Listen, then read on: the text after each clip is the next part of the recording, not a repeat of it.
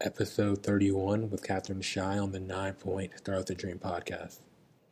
Welcome to 9-Point Started with a Dream podcast. Our goal is to showcase the stories of athletes and the community that supports them by being authentic about their journey. Here's your host, Jacoby Gillum. Hey guys, welcome back to the podcast. This episode with Katherine and Shai of Lucha Fit.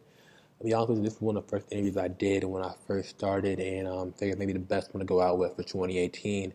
The reason why, because Katherine kind of embodies what 9-Point is all about, and the reason why I started this, just to innovate the culture, right? She took her experience with wrestling and kind of made it to where she's giving back to the sport, but to give it back to where she's able to help these young girls and women that are in wrestling now kind of carve their own lane, not make it so where wrestling is only about the boys, and not making it so where girls are wrestling the boys, but making it so where women are able to say, we are in this sport, we have our own lane and we can do this. And it's really awesome to kind of see her journey and kind of how it took maybe a little heartbreak and a little hurt and pain think through, life situation to now kind of what she's doing now, kind of building a platform that's really changing the game for wrestling, not just for girls, but just overall the culture. So hope you enjoy it. Here we go. Hey, Katherine, how are you doing today? I'm doing well. How are you? Doing great. Hope the weather's great in Colorado right now. Not too cold, not too hot. But It is. We're lucky we have 300 days of sun. So even if it's 40 degrees, which it was this morning, we have blue skies and full-on sun. So we're pretty lucky. Good place to be. Arizona and Colorado is where you want to be in life. Oh, yeah. Love Arizona. For sure. So I want to get into your background a little bit. So from the wrestling perspective, so when you were a younger athlete, what was your biggest dream coming up that you want to make a reality? So when I was really young, my dad went to the 56 and the 60 Olympic Games. So a lot of what I knew was Olympics. But at the time, I didn't always know what I wanted to do or what, it wasn't just pre-planned that wrestling would be the way I'd go. So I knew when I was younger, I told my mom, I want to go to the Olympics, but I haven't decided what sport yet. So at least I was given like that kind of freedom to think about what it could be. But even when I thought about that, there were still a lot of other things that I was really into as a kid. I was really into dance for a long time, and I was totally convinced I was going to be a jazz player playing saxophone for a while. So there were a lot of different avenues I wanted to go down. But clearly sports kept winning out, and I just kind of kept coming back to that challenge that sport would give me and that wrestling gave me. And even though that idea of the Olympics was always kind of in the back of my mind, I think I remained really present with what I was focusing on. I wasn't, wrestling in middle school only thinking about trying to make an Olympic team. I was just thinking I'd like to win our league championships, So I think I really focused on little things at the time because that's kind of where I was, and that was, I guess, my thought pattern. Definitely. So you have this big goal of the Olympics, and so how did you, I guess, align yourself to make sure you kind of position yourself to accomplish, that each goal to kind of lead up to that stage? I mean, first, definitely having a family that was very involved in sport, because even though my dad had gone to the Olympics, it didn't mean it was going to be the same route. And, the women's wrestling was first introduced in 2004. So there was a long period of time where, I didn't know whether or not that would even be a reality, right? And it wasn't something that would make or break whether I did the sport. But I think my family pretty much, they left it up to me, and they encouraged me to just take each opportunity. So there were a few opportunities when I was younger where, I hadn't made a team as kind of like a cadet age group or a junior age group. And I didn't make, the world team for that age group. But then, somebody said, okay, I'm not going to go to the Pan American Championships, which they send usually the number twos. And then, so I just kept getting opportunities to kind of, here's a trip going on. Do you think you want to do it or not? And I just kept taking opportunities and taking opportunities to travel internationally. And I think once you start getting involved in trips like that, then the national coaches start paying attention, start seeing, okay, here's somebody who's traveling and wants to compete international. Because some kids will go that route, or some kids will just say, I just kind of want to compete on my school teams, and that's fine as well. But I think my parents just kept encouraging me to take the opportunities that were there, and that just kind of led one thing to the other. Awesome. So as a female wrestler, how were the opportunities? Were there a lot, or were there kind of dig, kind of search for them, or how did that work for you? There weren't a lot of opportunities, especially early on. In California, that's where I grew up. We were really fortunate that we had a lot of pushy coaches who worked on getting girls tournaments every weekend. So by the time that I was in high school, I was able to compete in a girls tournament every weekend. And so in terms of high school competition, yeah, I was pretty fortunate and had a lot of opportunities, and we were still pushing. It's kind of like every phase. When I was in middle school, elementary, middle school wrestling, I didn't do it a ton, but it was very limited, very, very limited to compete against my own gender.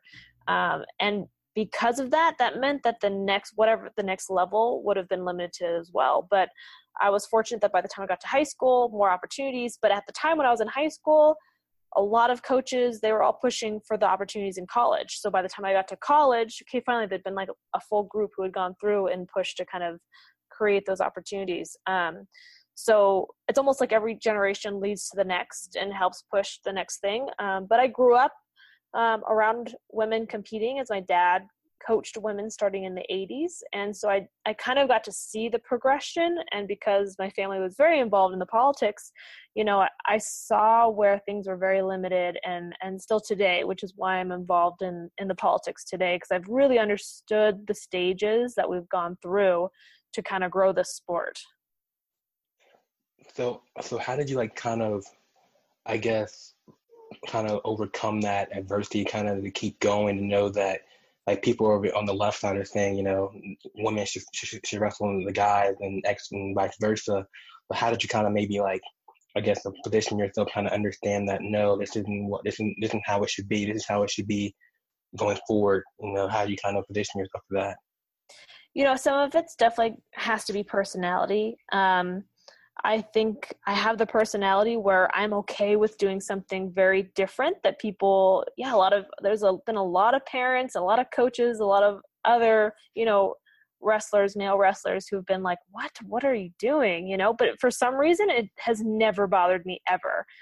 So it's gotta be personality for that one side. Definitely family support. And then, because we were so involved, we had kind of a wrestling community with these other women. And I kept meeting such awesome girls who wanted to do the sport too. And you realize like, oh, we're kind of the same kind of person. And I think because we had this close-knit kind of group and you saw each other every weekend and it normalized it for us. Like, okay, we're not like the black sheep just doing something so random. We're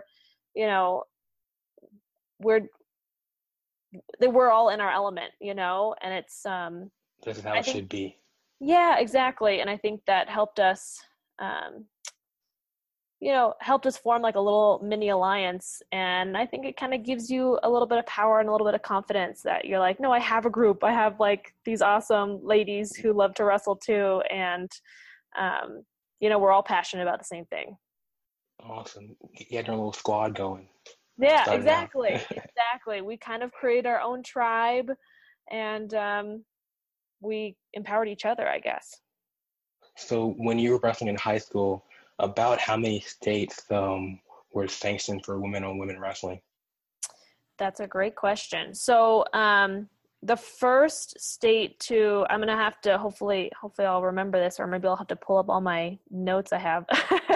The first state to sanction, I believe, was Hawaii.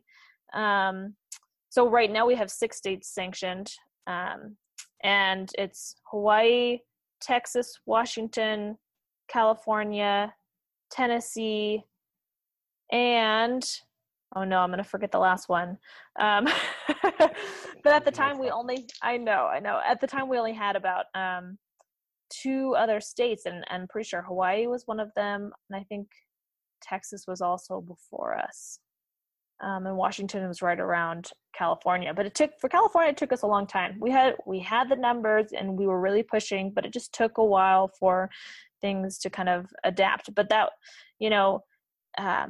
it helped when we saw them at the national tournaments, because those states they kind of became powerhouses. Hawaii and Texas, once they sanction, the numbers just explode, and the girls say, great, there's an opportunity and I want to take it. I don't have to fight through the ranks, and I don't have to just fight for a position on a boys team. I actually get to compete against my own gender and be successful. And it's not, it's not this extra thing involved in a sport, where every other sport, you join and you're on a team with your gender and you get to compete and excel.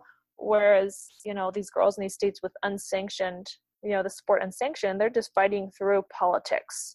And that makes it very, very difficult to do something that you love when you're fighting through politics, right? Like I was kind of explaining how we had a tribe. We just had this group of girls who, we all got to come together and see each other on the weekends and wrestle tournaments. And when you don't have that kind of community and group, it makes it really hard to say, I'm going to stick with a sport, because you're battling people's expectations and, what they think is right or what they think is okay. Definitely. So if you're trying to get recruited back then for a college, college team, how is it possible to do that if you're going against men, or how did women go about doing that? Yeah, it really came down to the girls who were able to seek out the opportunities and go to some of the competitions that would qualify you for a team. So you had to be willing to wrestle beyond your high school season to kind of be recognized, because otherwise, you're just kind of lost on a boys team.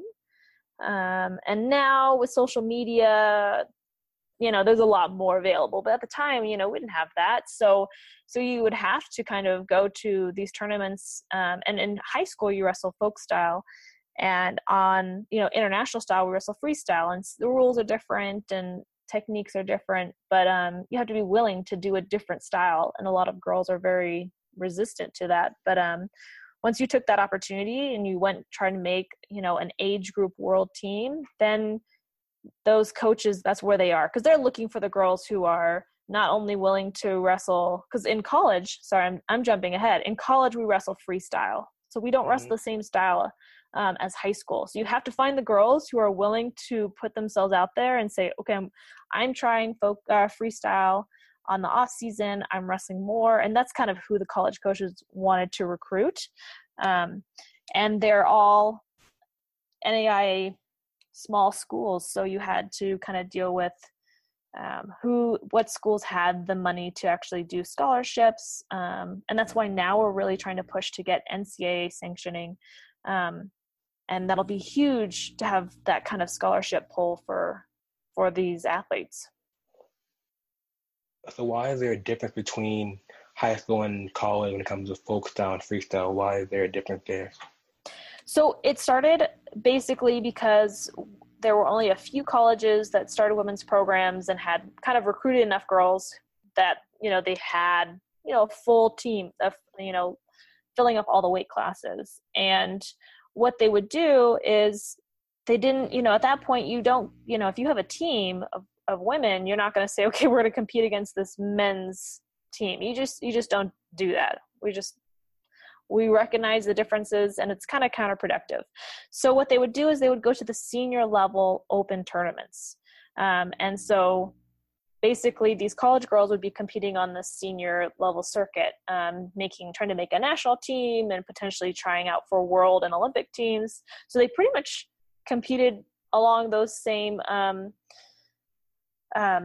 season and during that same time, and just because competition was limited, and all those tournaments are typically international, so you're getting competition, from women all over the world and from Canada, and that was the the bulk of the women who were competing out of high school.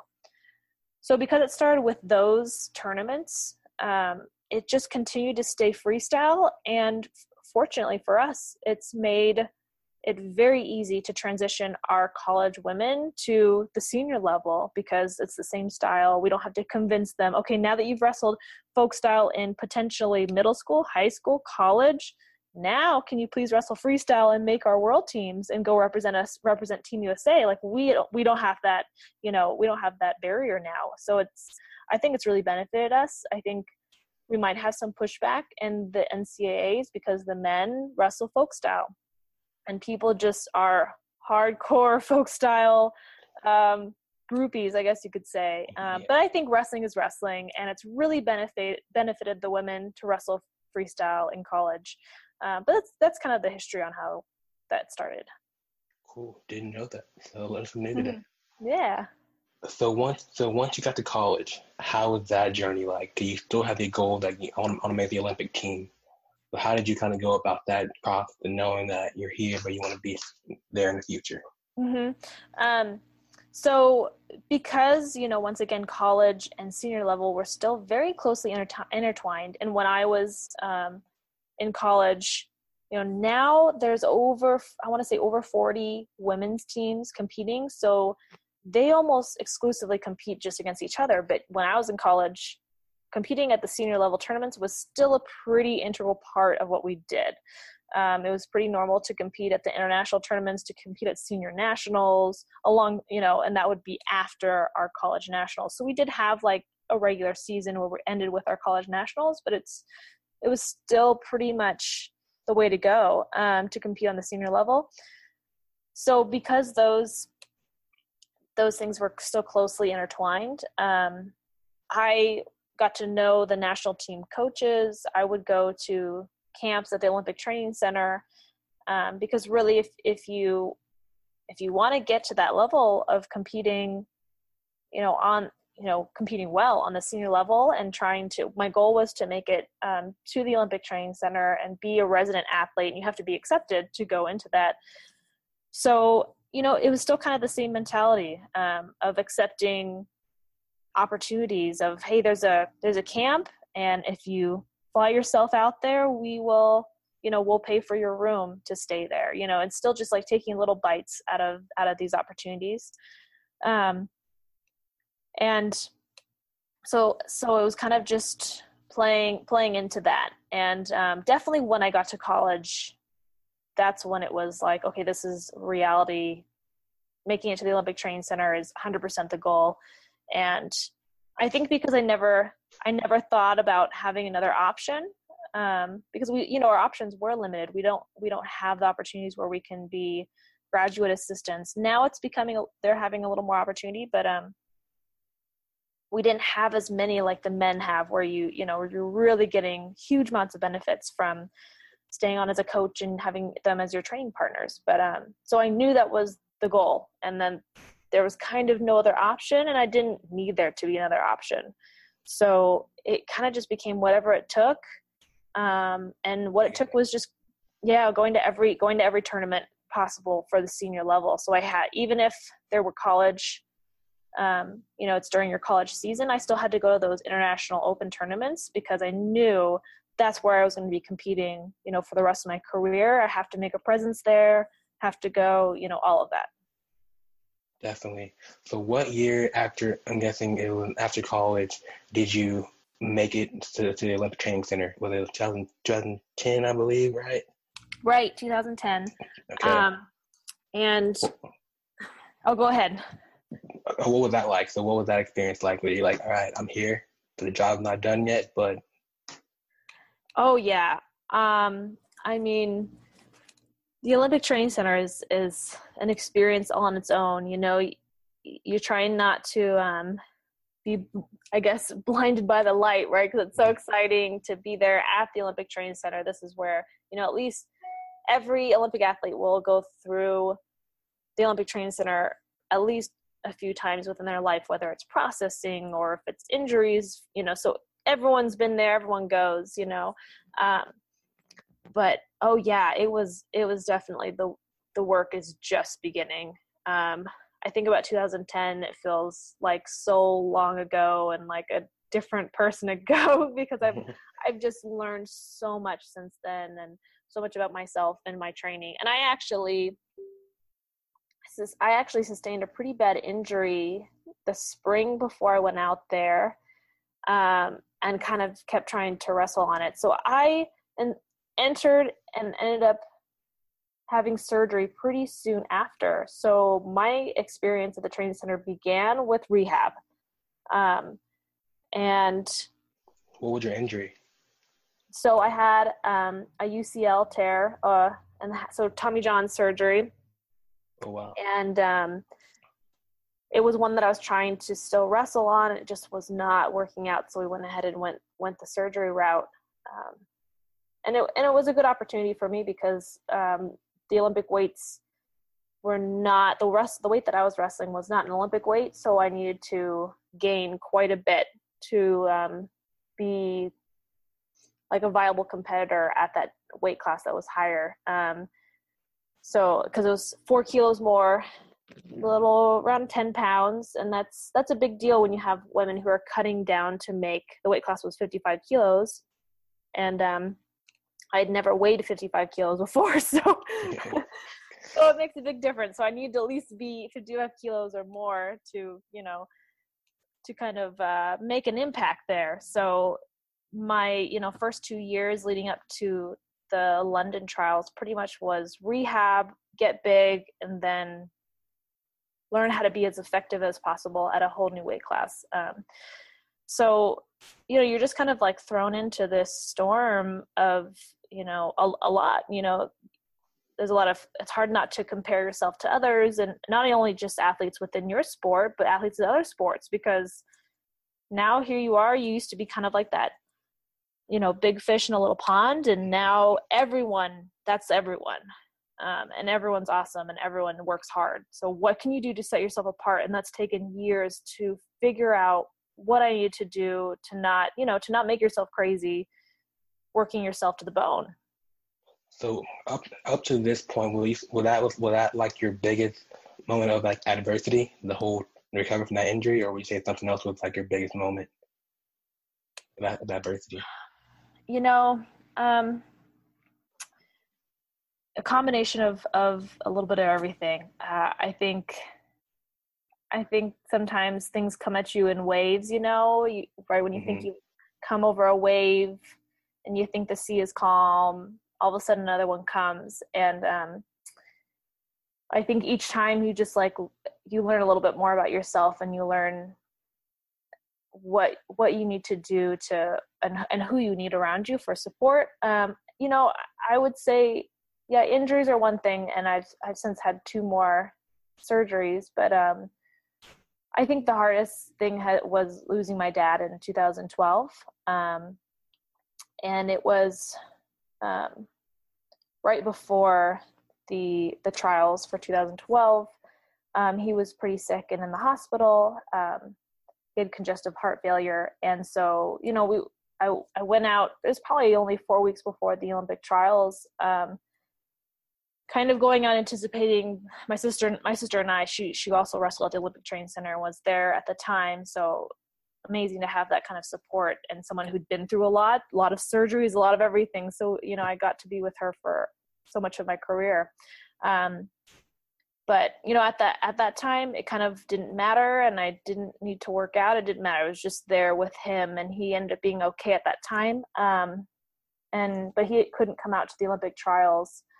So, you're dealing with your own expectations, to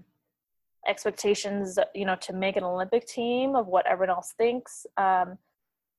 And then sometimes life happens and it kind of doesn't matter for a time being. And, it kind of gave me that power to say, it doesn't matter what I do, if I win or lose, because like that time I got to spend with family was so important. And then June, trials I think were in April, and then in June, my dad passed. And I think building off of that was really hard, because all of a sudden it became like, why am I living in Colorado away from my family, away from my husband, who was the boyfriend at the time. I think he had just moved out, but now he's living away from his family and making that sacrifice to be with me. And it was a really hard few years after 2012, not making the Olympic team, and putting all that work into changing weight classes. The weight classes change again, and then it just kind of started feeling like, why am I doing this? Like, is it really all that important? Do I want to be here? So I think that was the biggest thing to fight through. And I thought for the time being that when I was going to be done with wrestling, that I would want to have nothing to do with it. That, that kind of, it's such a love-hate relationship with sport. I think you know that very well, right? Definitely. Yeah. And so, so sometimes you have to like find a different love. And I think if I had just given up at that point, I definitely would have walked away from wrestling and been upset and torn up about it and felt like it doesn't give me anything back and it's just take. But I started finding people and coaches who helped me see the sport in a whole new light, and it helped me see the reasons that my dad loved the sport. Like, that man loved the sport of wrestling so much. I didn't always understand why, and now I'm starting to get it. I can't say that I get it yet, because he had a lifetime with wrestling and I have not. So, but I get it now, and that's why I'm still so involved and why I'm still passionate. Awesome. I'm sorry to hear that and just about your dad. But I think it's amazing how like what you're doing now, but I think how your passion is kind of like, in a way, it's like he's kind of giving you that passion that he's having kind of flowing through you now. And kind of what you're doing now with Lucha Fit and Wrestle Like a Girl, kind of like you're kind of leaving the legacy. You're kind of continuing the legacy of that he kind of created for you in a way. Yeah, I hope so. Thanks. Yeah, no problem. No, it's cool. So you kind of hit this, I guess we will say, like the bridge in your life with the whole wrestling, kind of like, don't want to still do, do not want to do this anymore.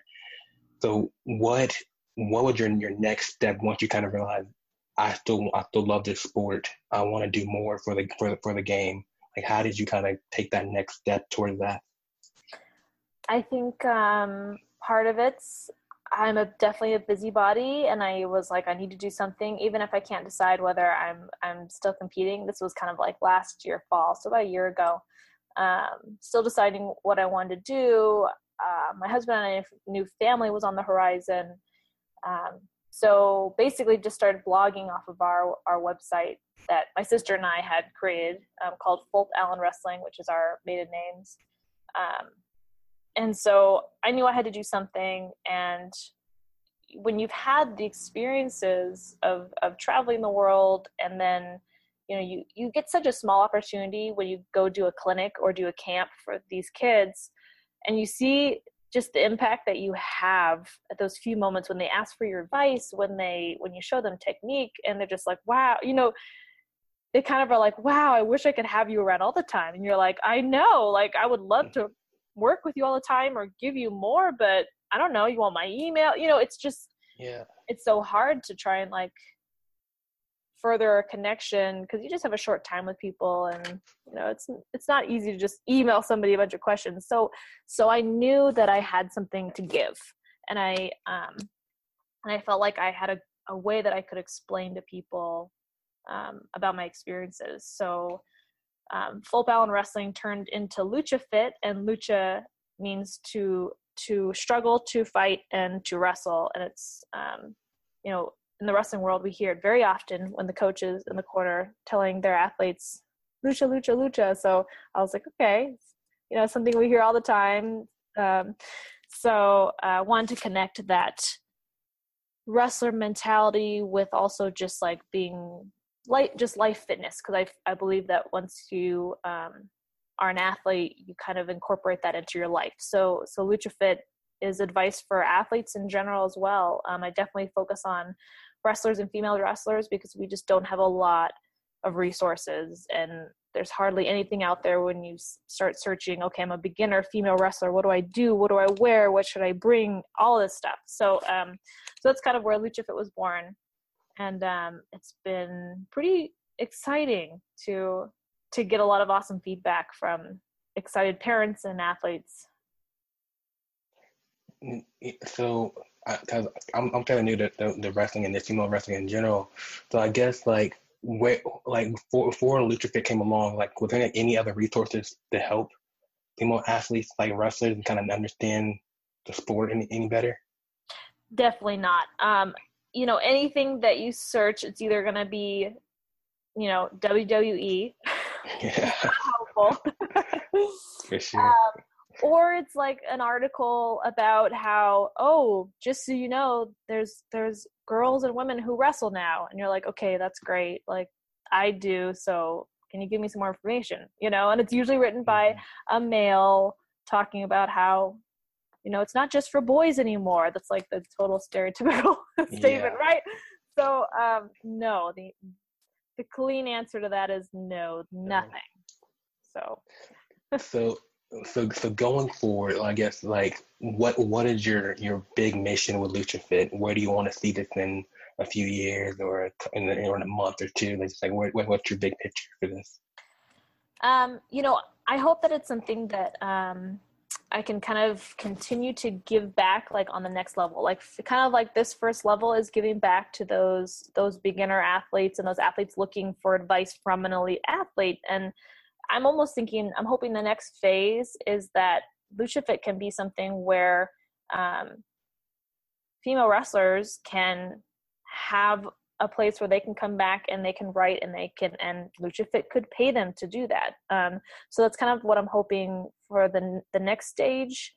And also, then it doesn't just become me writing everything. Now we have a lot of different opinions from a lot of different women, and it's something that's like, potentially, I don't know if it's a full-on career for women, but it's a way that they can make an impact and that they could actually get paid for. So that's kind of the next mission. And it could kind of evolve in a lot of different ways. And I'm probably going to have to let, fate decide some of that, because I think there's so many different ways that we can impact sport in general. I mean, with what you're doing, and just a lot of the people that you and I have been connecting with who are finding kind of unique ways to connect with people in sports. So some of it I kind of have to let the paths, connections, and figure out what the best way and what people want. That's a big part. Definitely. What people want, what people need. So definitely.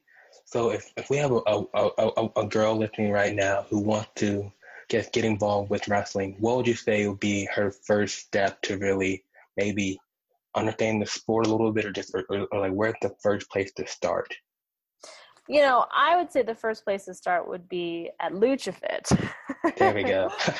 And so that you can kind of, start seeing what are the types of things that, we actually talk about in reference to the sport. And I have a lot of basic things about how to pack your bag for a competition and the food to bring. So there's a lot of basic stuff like that.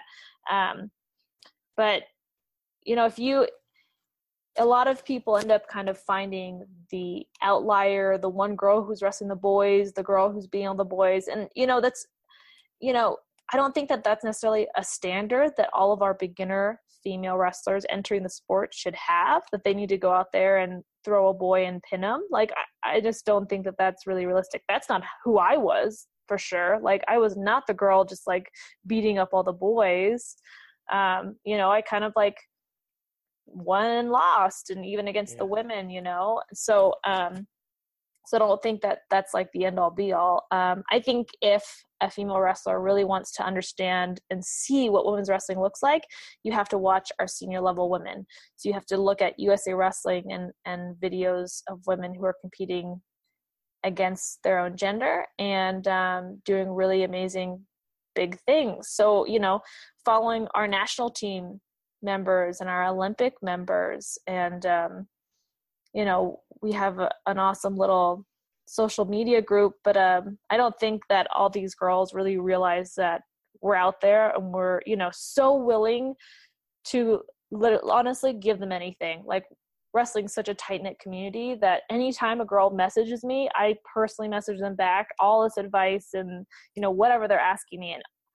And all the women will do that. All the national team, world, and Olympic team members will do that. And so I think it's something to recognize that when you join the sport, it's a little community and everyone's kind of there for each other. Definitely. That's great. So I remember you talking about earlier is how right now there's a lot of politics going on in the sport, and like not every state is sanctioned to have women-on-women wrestling. So for that girl that's out there to have to wrestle the guys, will be your advice for her, just or something that they can kind of help do to kind of help get the push going for women-on-women wrestling in other states as well? Yeah. Well, first off, it's a tough situation for sure. A lot of us, we've all had to wrestle the boys, and it's not easy. And it's a little bit of a double-edged sword. If you win, it's like, you're praised and it's amazing. And then, if you lose, it doesn't really matter. But then if you go and lose to a girl, you go to a national competition where these girls are tough. Like, these girls are also wrestling boys. Everyone says, well, the boys make you tougher. Well, okay, then all these girls are wrestling the boys and they're coming to national competition. A lot of girls, I've heard this example so many times, they're beating up the boys in their league and in their, within their team.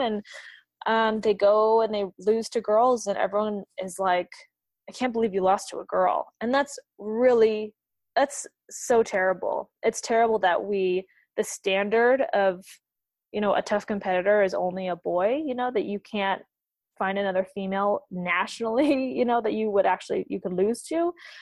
So first, you're going to have to be tougher than those critics. And I think we've all had critics. And, I've certainly had people who said there's no way you can compete at, try and make an Olympic team and then have only competed against girls in high school. They were like, you can't do it. It won't work. You won't be tough enough.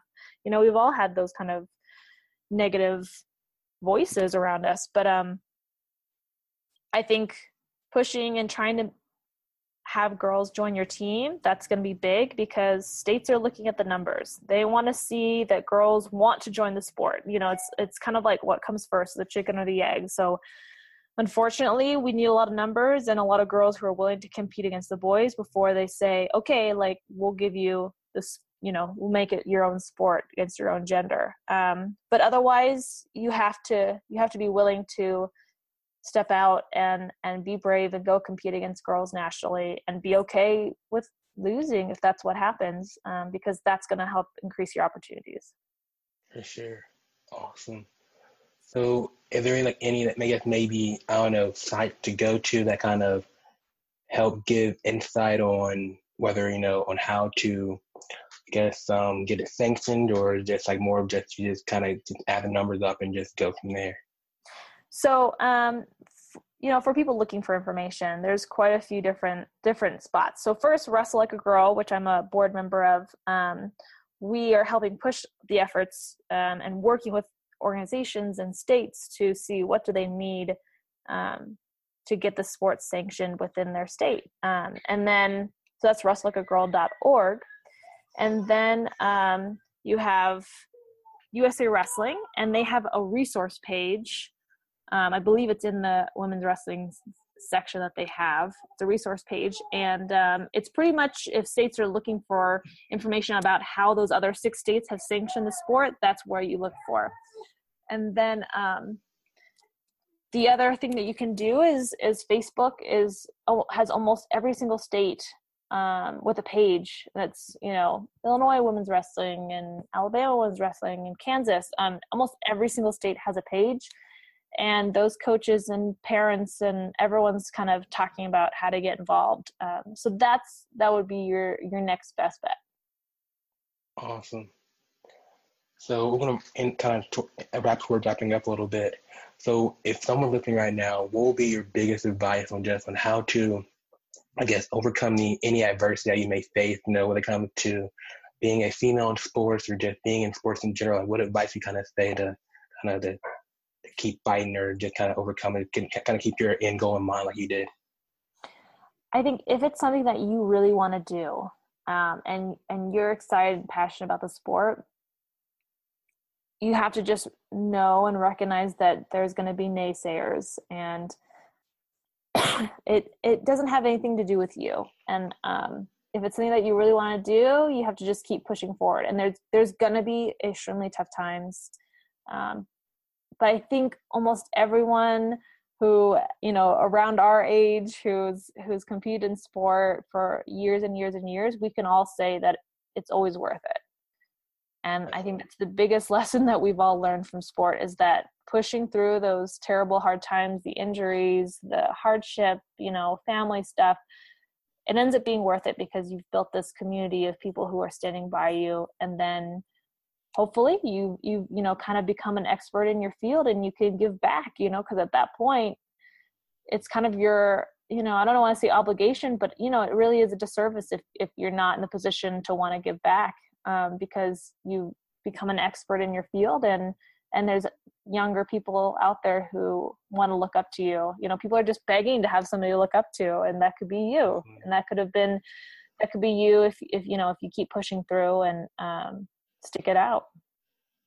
Oh, that's so true. 'Cause I think a lot of athletes, they don't realize that the platform they have, they can really make a difference in maybe just one kid's life, or just two or three, and it kind of adds and just trickle down over years. They kind of learn, and just, I think it's great that you say that. Like, just use your platform to really, to make a difference. Yeah, definitely. Yeah. So where can people find more about you, Katherine, and Lucha Fit, and what you're up to? Yes. Social media?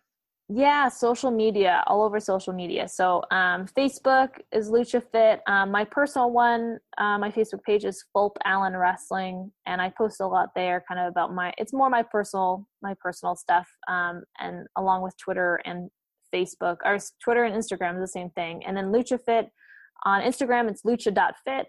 Twitter, it's just Lucha Fit. And then my website, luchafit.com, and you'll kind of find everything on there. Hopefully I've connected it all well enough that you can find everything. So. And I'll leave some links too in the bottom of this, so it kind of makes it a little bit easier too, so we can make sure people kind of learn more about what you're doing and what you're up to. Yeah, for sure. Sure. So thanks for having you on. I think we kind of learned a lot just about your journey and how to kind of approach life and just what your passions are. So I just want to thank you for coming on, and we'll talk to you soon. Yeah, thanks so much for having me. Yo, thanks for listening to this episode of the 9 Point Started With a Dream podcast. If you enjoyed this episode, please comment, share, leave a review. We would love to hear your thoughts. You can find more athlete-driven content at 9point.com. Till the next episode, you're only one opportunity away. Peace.